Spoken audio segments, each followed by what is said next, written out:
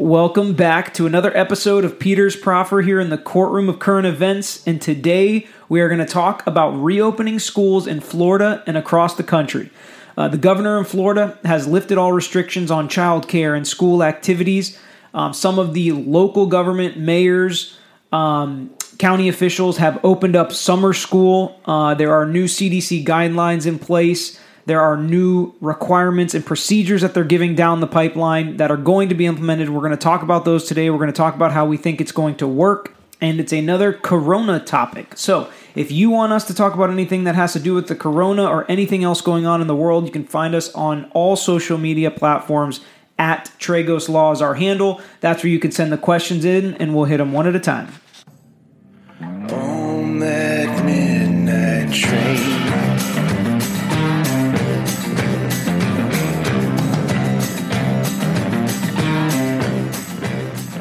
So today we're going to talk about the decision process that parents across the country and really across the world are going to have to make regarding school sometime for some parents in the summer and others in the fall. So the options parents are faced with is either you can homeschool your kids, you can put them in some kind of part-time program where it's a couple days a week at school, a couple days a week at home. The schools could force an implemented part-time program where either the students only come every other day, Monday, Wednesday, Friday versus Tuesday, Thursday. They could implement a program that certain groups of kids come in the morning every day, other groups of kids come in the afternoon. They've talked about all these different ways to try to implement and put school back on the map here for everybody and all these parents because parents need to get back to work. And if you're a single parent or a two-income household, it's impossible for you to get that work done while homeschooling your kids or while your kids are not at school being watched.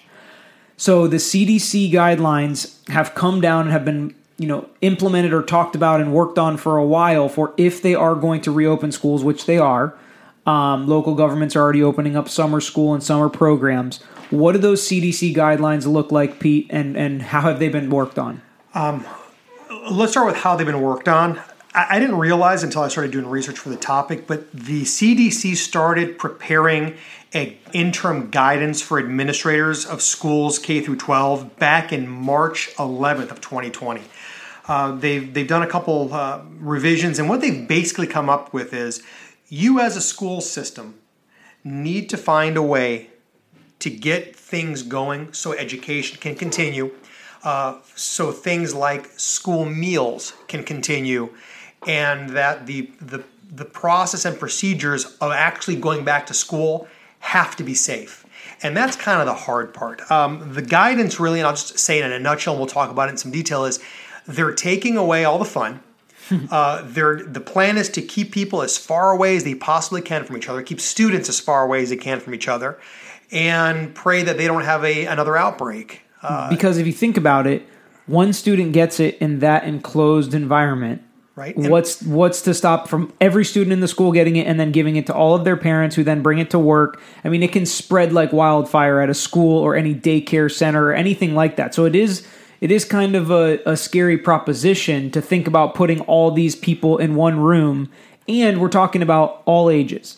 So 3, 4, 5-year-olds, they slobber all over everything. They lick each other's faces. It's not like they are going to put on a mask, leave it on, and be respectful of everybody's personal space.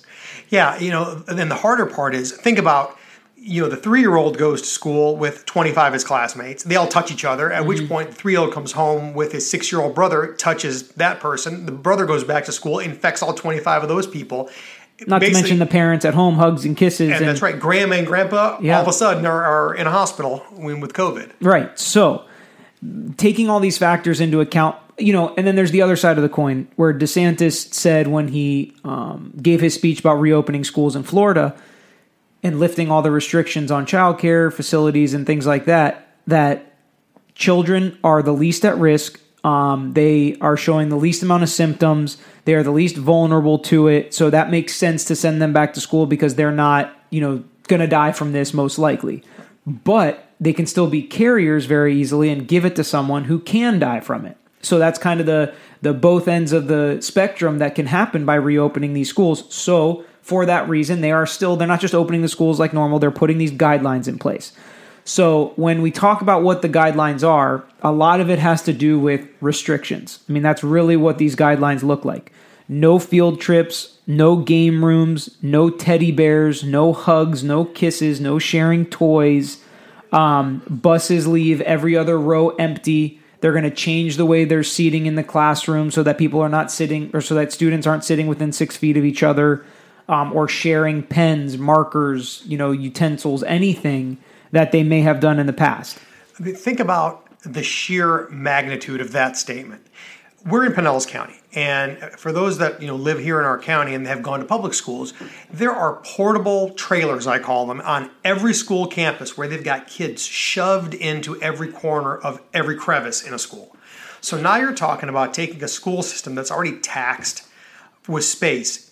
Number two, in Pinellas County, we stagger our start times. So middle schools, grade schools, and high schools start at different times. You know why that is? Because we don't have enough buses to move. Well, and now you have kids. half capacity on the buses, basically leaving every other row empty. So think about it. So half capacity on the buses. You've got to now distance all those kids you've been, for years, cramming into portables. And now you're contemplating telling parents that, maybe your kid will go to school Monday, Wednesday, and Friday in middle school. And then your grade schooler will go to school Tuesday and Thursday. I mean, it's really going to be a very tough pill to swallow as a parent. It's going to be an even harder pill to implement. So, and we'll talk about the problems at the end. So some of the other things that they're trying to implement are cloth masks, gloves potentially, especially for the teachers. Staggered arrival times, like you talked about. Think about temperature screening every kid every day. Well, they're planning on doing things like that. They're also planning on, if you have a cough, runny nose, whatever, they're going to send you home, and the parents are going to have to come get you, and you're going to have to stay away from school until that all goes away. It's going to be heightened everything, because if a kid came to school before with a cough or threw up or whatever, they just sent them home. But now it's going to be way more heightened than that. The brother or the sister is probably going to have to go home with them if they're in the school as well. I mean, everything is just going to be heightened. Yeah, and even think about your high school experience. You went to class, well, at least we did. You went to class, every class period, the bell would ring, you'd go to a different classroom. That's all ending too. They're actually trying to implement not having kids rotate from classroom to classroom. Well, that's not out. That's just something they're talking about. Right, and potentially rotating teachers, or they're basically trying to find. So the guidelines don't necessarily implement guarantees that you have to follow as a school, right? Most public schools are going to implement as many of these guidelines as possible, but it's going to be really hard because, like you said, we don't have enough buses as it is. Now they're at half capacity. Bus drivers are going to have to sanitize the seats after, because you see now, I saw somebody post on Facebook or something that they went to the DMV. All the chairs are spaced apart. But while they were sitting there for 30 minutes, the one brown chair that was 6 feet away from them had 7 different people sitting at it. It's not near any other chair, but somebody would get up, somebody else would sit down. Somebody would get up, somebody else would sit down. No sanitizing of that chair. So they're passing whatever it is as they sit in that chair. So it's really like, what do these guidelines really protect from? That's kind of the issue. Is it's like, okay, we're leaving every other bus bench empty, but can the kids share a bench seat? The truth is, I think it's more a process. They're trying to give every opportunity to avoid the spread. But the reality is, we're social beings. You're going to go back to school. You're going to touch doorknobs. You're going to touch your locker. You're going to come in contact with a million things in the course of your day that you touch, and every other kid's going to touch those things too. So I think this is going to be one of two things. It's either going to be a complete and utter disaster, or it's going to work out to the point where they realize the kids aren't a threat and they're going to go back to normal relatively quickly. Well, and that's the thing, is you said, it's going to be a nightmare for the schools, nightmare for the parents, but it also really sucks for the kids. Like, it takes out so much of the fun of school. Like, we talk about it all the time with our kids. The social aspect of school is like the main thing, especially when they're 5, 6, 7 years old. They're not going to be rocket scientists at that age, most of them, but they learn how to be social. They learn how to make friends, play sports, be on teams, work together in group settings. Most of that's going to go out the window. Like, one of the huge things, even all the way up through college, was group work activities. Like, they wanted us to work in a group. They wanted us to learn how to lead and follow and pull our weight in different ways in groups. A lot of that's going to be gone. I feel bad for the teachers, especially for the younger kids, like kindergartners. Could you imagine having a room full of kindergartners and you tell them they can't play, they can't touch, they can't do all the things that they normally do in their learning experience, is to touch and play, lunch was my favorite subject in school. I'm guessing most kindergartners the same way. Lunch and recess. Yeah, right? exactly. So it's definitely going to be a weird process how they set things up. But do you think it's necessary? Do you think they need to take these strict of guidelines? Do you think it's necessary what they're doing?